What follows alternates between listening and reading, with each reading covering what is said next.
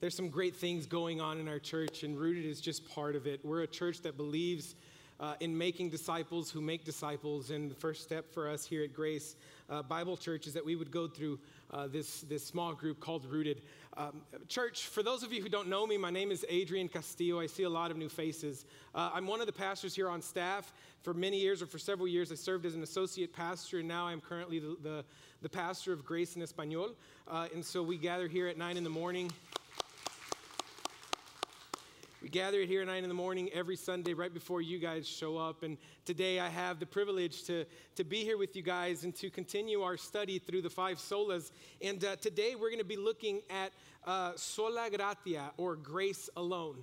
Last week we learned that only Scripture alone has the authority for our salvation, or gives us the authority for our salvation in a way of life. This week, we're going to find out that grace is the only basis for our salvation. And so you would know, we're going to be reading through Ephesians chapter 2, and we're going to be working through verses 1 through 8. And through these verses, we're hopefully going to begin to understand a little bit about the human condition and this amazing gift of grace that God has given us. As Martin Luther began his doctoral studies, it was one of Augustine's books that really caught his attention.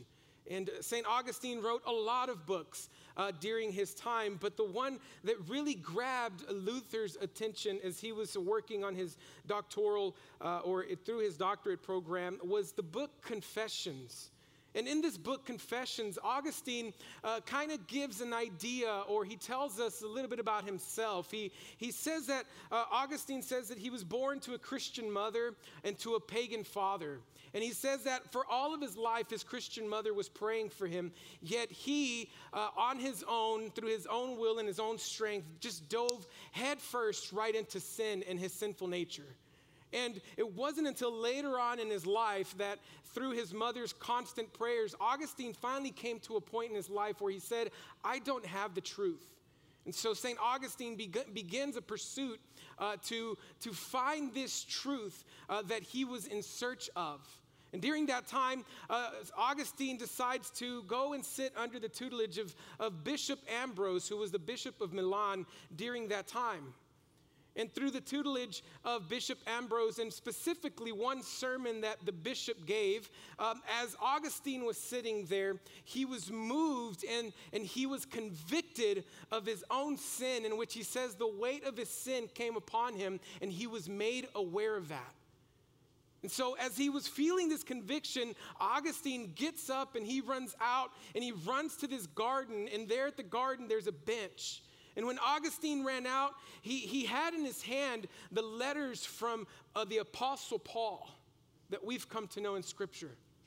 But he sets the letters of the Apostle Paul down, and he goes and he throws himself face first on the ground because of what he was feeling due to the conviction of his own sin in his life. But it was then and at that moment that while he was there laying on the floor, he heard this young boy singing a song that said, pick up and read, pick up and read. Augustine gets up and he goes to the bench and he grabs the Apostle Paul's letters and he begins to read in the book of Romans and in the book of Corinthians, and he's moved to understand that God's will for his people would be that we would live without sin, that God's will for his people would be that we would withhold ourselves from sexual immorality, from drunkenness, from orgies, and all of these other sinful things that Augustine had dove headfirst into. And it was at this moment that Augustine was moved completely by the power of God and the understanding of the grace of God and his own sin. And there he put his faith and trust in Christ Jesus. Augustine went on to become the Bishop of Hippo and become one of the great theologians that even today we still recognize because of what God did in his life. And it was through this process and through this reading of the story of Augustine that Martin Luther, who we would say was the father of the Reformation, he began to wrestle with this idea of the human condition and of our sin. And as he began to wrestle with it, he realized and recognized that Scripture clearly teaches that the human nature, the human condition, is a sinful one. And because of that, we're in need of something in our lives. And that's where we find ourselves today in this study of the five solas. Sorry, I said that in Spanish. Of the five solas of the non-negotiables. And I'm going to propose to you today that through our reading through Ephesians, we are going to be able to see a sermon point here that I've typed up for you guys. And it's this, is that because I am sinful by nature, I must accept God's grace as the only basis for salvation. Let me read that again. Because I am sinful by nature, I must accept God's grace as the only basis for salvation. You see, the problem with us many times is that we struggle to understand that we're not that good. We struggle to realize that we are sinful people. And we like to view ourselves in this light that we're not all that bad because I did this and I did that and I did this and I did that. I'm not that bad because I'm not as bad as the person next to me. And we start comparing ourselves to others, and we start judging or setting the standards of our own righteous living by the sins of others. Instead of going to God and using His holiness and His righteousness, His perfect righteousness to be our standard of living. And see, the idea of the human nature being a sinful one is very important, and we believe it's the first step in coming to trust Christ. Why? Because by the time I realize that I am sinful, then I realize I need a Savior. Let's read what the Apostle Paul writes in Ephesians chapter 2, verses 1 through 3. He says, "And you were dead in the trespasses and sins in which you once walked, following the course of this world, following the prince of the power of the air, the spirit that is now at work in the sons of disobedience, among whom we all once lived in the passions of our flesh, carrying out the desires of the body and the mind, and were by nature children of wrath like the rest of mankind." I can't help but look at this text and notice that, number one, Paul is writing to believers in Ephesus. So Paul is writing to believers, and he's telling believers, before Christ, this is how God found you. You were dead in what? In your trespasses. Now, I have to ask the question, can dead people do anything for themselves? Can they move? Can they think? Are they even capable of having any emotion within them? No, a dead person is incapable of doing anything for themselves. See, and the death that Paul is talking about here is a spiritual death. Why do we know that? Because he connects it with his trespasses and sins. And just like he says in Romans, he says that the wages of sin is what? It's death. So he's talking about this inability to have any spiritual life with God. That's how God found us. Church, that's who you were. And Paul doesn't withhold himself, because later on in the text, he inserts himself and he says, we by nature. We all are sinful people. We all are broken. And it's like I told the Spanish congregation this morning, I said, church, you may be getting tired of me telling you you're sinful, but it's necessary. It's necessary because without understanding and realizing that I have sin within me, I begin to think I'm good enough to get to God. I begin to think I'm good enough to get to eternal life and to heaven, and therefore I am no longer in need of Jesus Christ.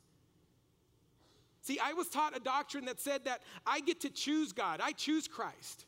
I accept Him. But the problem is that what Paul is telling me here is that I was dead in my trespasses. Therefore, if I'm dead in my trespasses, I'm incapable of making any decision or thinking towards God. Paul says in Romans chapter 3, verses 10 through 12, he says, as it is written, none is righteous, no, not one. No one understands, no one seeks for God. All have turned aside. Together they have become worthless. No one does good, not even one. I don't know about you, but when I read this text, I see some exhaustive language, some comprehensive words that Paul is using, like none, not one, no one, no one, all, no one, one. No one. No one is good. No one thinks righteously. No one would run to God. If you've never read the first 3 chapters of the book of Romans, I highly encourage you to do so. Because it's Paul's plea to humanity that says that if you ever have a chance to choose anything on your own, you would always choose sin and always reject God.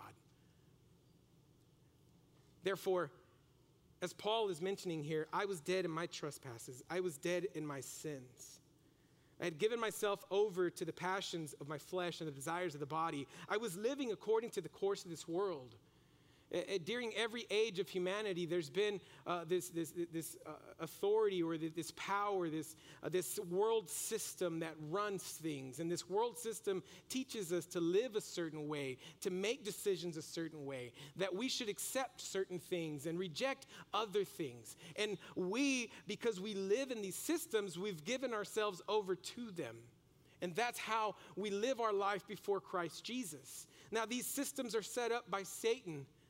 As he is this prince and power of the air. He's not everywhere, but he set up a system, and believe me, just like he did to Adam and Eve in the Garden of Eden, his job and his want is to cause all of us to fall in sin and to be separated from God for eternity. And that's who we were. That's what we had become. Martin Luther writes this about the human nature. He says, "But a man cannot be thoroughly humbled till he realizes that his salvation is utterly beyond his own powers, counsels, efforts, will, and works, and depends absolutely on the will, counsel, pleasure, and work of another, God alone."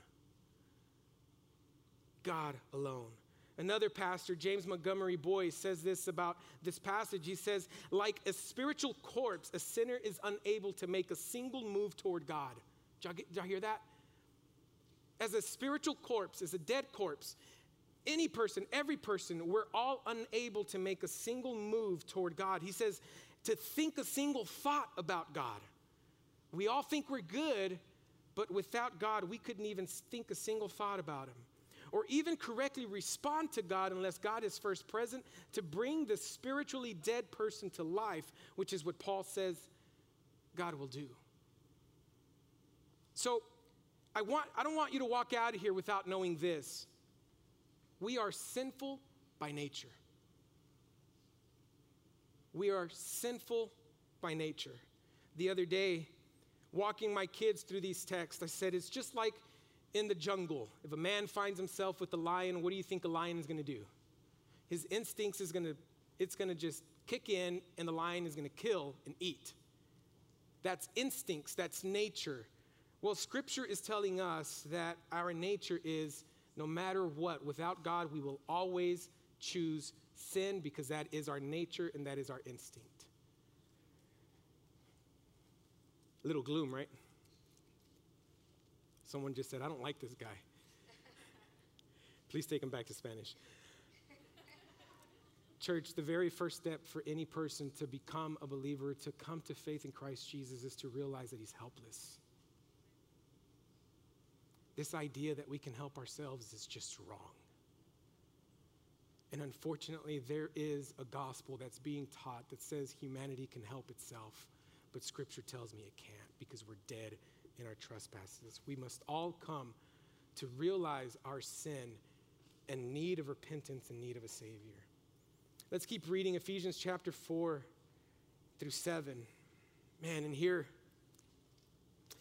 the goodness of God. Because Paul says, but God, being rich in mercy because of the great love with which he loved us, even when we were dead in our trespasses, made us alive together with Christ. By grace you have been saved and raised up with him and seated us with him in the heavenly places in Christ Jesus, so that in the coming ages he might show the unmeasurable riches of his grace and kindness toward us in Christ Jesus. In Christ Jesus. Church, every time I read this text, I get excited Because before Christ, I was a sinner, but God.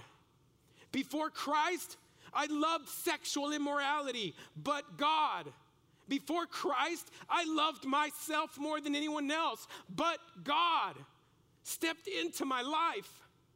Not because I was capable of getting to him, because I was incapable. He moved towards me. And just like he moved towards me, he moves towards everyone in grace.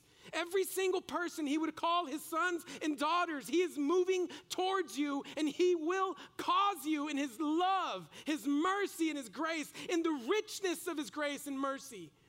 He will cause us to be risen up in Christ Jesus, made alive together with him. Listen to the language. Listen, we're dead, a dead corpse, but we're made alive by someone else. It's impossible for a dead corpse to make himself alive. Listen, this gospel that says I can help myself, it puts me at the center of it. The gospel of grace that we teach puts God at the center of it. And when God is at the center, it's immovable, it's unshakable, and it's not going anywhere, and it's eternal.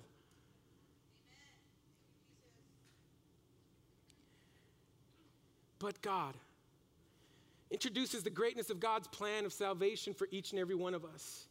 And there's a contrast that we have to take a look at.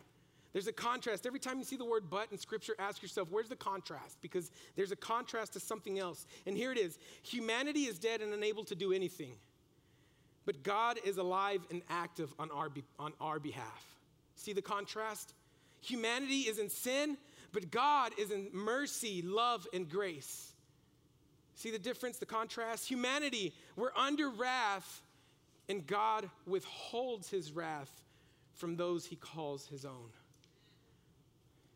These are the great things that we see. And so just by looking at this, I want you to walk away thinking this: his mercy, his love, and his grace. His mercy, his love, and his grace. What caused you to be alive together with Christ Jesus? His mercy, his love, and his grace. It wasn't that you were super smart and super wise and you went to read Scripture, you understand it, you were able to understand it all on your own. It wasn't that. It was his mercy, his love, and his grace. And that's what God does for every single one of us. Though we fall short of his glory, he steps into the story and he redeems us through the death of his Christ Jesus and through this amazing gift of grace in order to save us. And nothing can ever change that, church. So just as in the first point I said you have to come to recognize your own sin, in the second portion we have to come and recognize that God is full of mercy, but he was moved by his grace, by his love. You see, his love caused God to move toward us in this mercy. And what is mercy? It's an act of kindness to someone in desperate need. Why were we in need? Because the wrath of God was upon us. And so it is said in Christianity that the way we view mercy is that it's the withholding of God's judgment from those he loves. And that's what he did, and he did it through grace. I think about this all the time as a father with my kids, and I say to myself, should I be more merciful in order to teach them the mercy and love and grace of Christ Jesus? Or with anyone in life?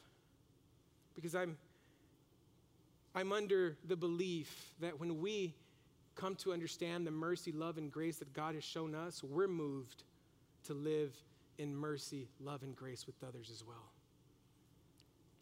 How are you moved? Are you moved thinking that you are good enough, or are you moved knowing that it's only through him?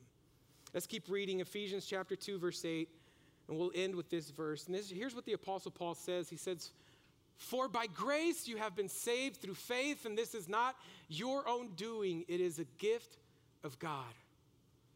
This is what we proclaim every Sunday, that is a gift from God. Let me read it again. "For by grace you have been saved through faith, and this is not your own doing. It is the gift of God." Again, taking a look at the language that I see here, I see by grace. But what is grace? What is grace? What does it mean that by grace we have been saved? Well, grace is simply unmerited favor. God showed us favor when we didn't deserve it. It's unmerited favor. He showed us favor, as the scripture tells us, even while we were sinners, Jesus died on the cross for us. Even while we were sinners. I wasn't making a righteous act or move toward God. I was actively running away from God. But even then, he showed us his mercy, and he did it through grace, this unmerited favor which he shows us that I can't earn ever, no matter how many good deeds I do in my life. Because going back to the reality and the truth is that the wage of sin is death. So one lie, that's enough to condemn us for the rest of eternity. And there's no getting out of that unless we come to understand that grace is the only basis of our salvation. The basis of salvation is grace and nothing else. You can't work to earn it. You can't do anything to earn it. You can't receive it or try to attain it on your own with your own strength and through your own will and through your own thoughts. You're not smart enough. No one is. It has to be an act of God in our lives where he steps in. It begins to move our hearts toward the truth through his grace. It's like the Christmas gifts that we give every year. How many of you parents in here, after Christmas and giving your kids these amazing gifts, you walk up to them and say, okay, that was $500. Let me tell you how you're going to work it off. Let me tell you how you're going to earn that gift, because everything in this house will be earned. That's what I tell my kids. Everything will be earned. You want a cell phone? You're going to get a job. But I don't do that with Christmas. Why? Because it's a gift. So I asked the question and you chuckled. Rightfully so, because none of us do that, right? None of us would ever make our kids try to repay a gift you've given them. Well, don't you realize that the scriptures are telling us the grace of God is a gift? If I don't make my kids work off that gift, you know what that means? That my love is greater than the Father's. You realize that? I am saying that I am capable of loving my kids in a way that God is unwilling to love his own. And I know that's not true, and I know that's a lie, because perfect love comes from him and him alone. So if scripture is telling us that grace is a gift of God, church, we must receive that, accept it. Let that sink in. Ask the Holy Spirit in prayer, would you please give me the faith to trust in this truth? That God loves me so much that though I didn't deserve it, he gave me this grace and this gift through his son, Jesus Christ. Church, I am a sinner of sinners. I understand the abundance of God's grace because I can look in the mirror, I can look in my past, and I can see who I am. But this gift of God, like we said, but God, right? This gift of God has made me alive together with Christ. And I know it's eternal. And you see, as we're wrapping up this sermon, our problem is we couldn't do anything to earn it. The only person that did was Jesus Christ. See, I'm in this condition because I'm born into sin and I sin by nature, but Jesus was born into a sinful world, yet he was completely perfect. Never in his life did he disobey the will of the Father. Never in his life, even though he was tempted like every single one of us, did he ever sin against his God and against his Father in heaven. Yet this amazing man and my Savior and our God goes to the cross and gives himself up willfully, that he would experience the very wrath of God for sin upon himself. That it would be poured out completely on him so that we believers could come to a point where God leads us to this amazing faith and trust in him. And we could live secured that he is our good shepherd, that he is my redeemer, that his work on the cross was exhaustive, and that my eternity will forever be secured in him. But he begins with this gift, the gift of grace.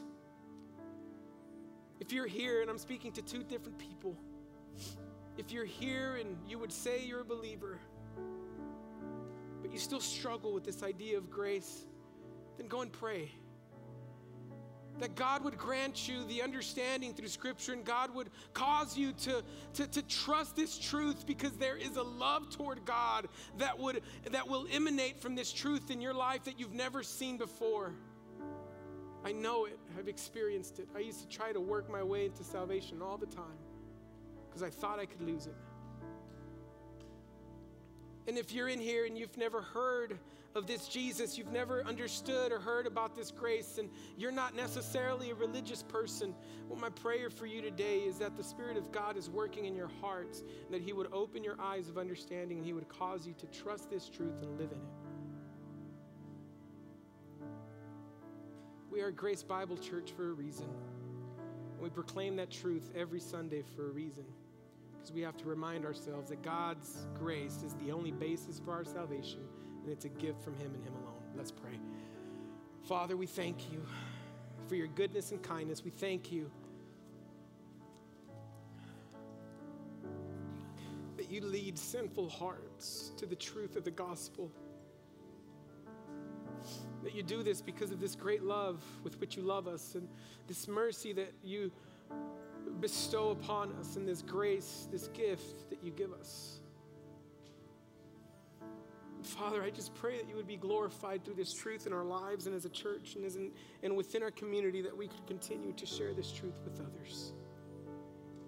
Thank you, and we pray this in Jesus' name.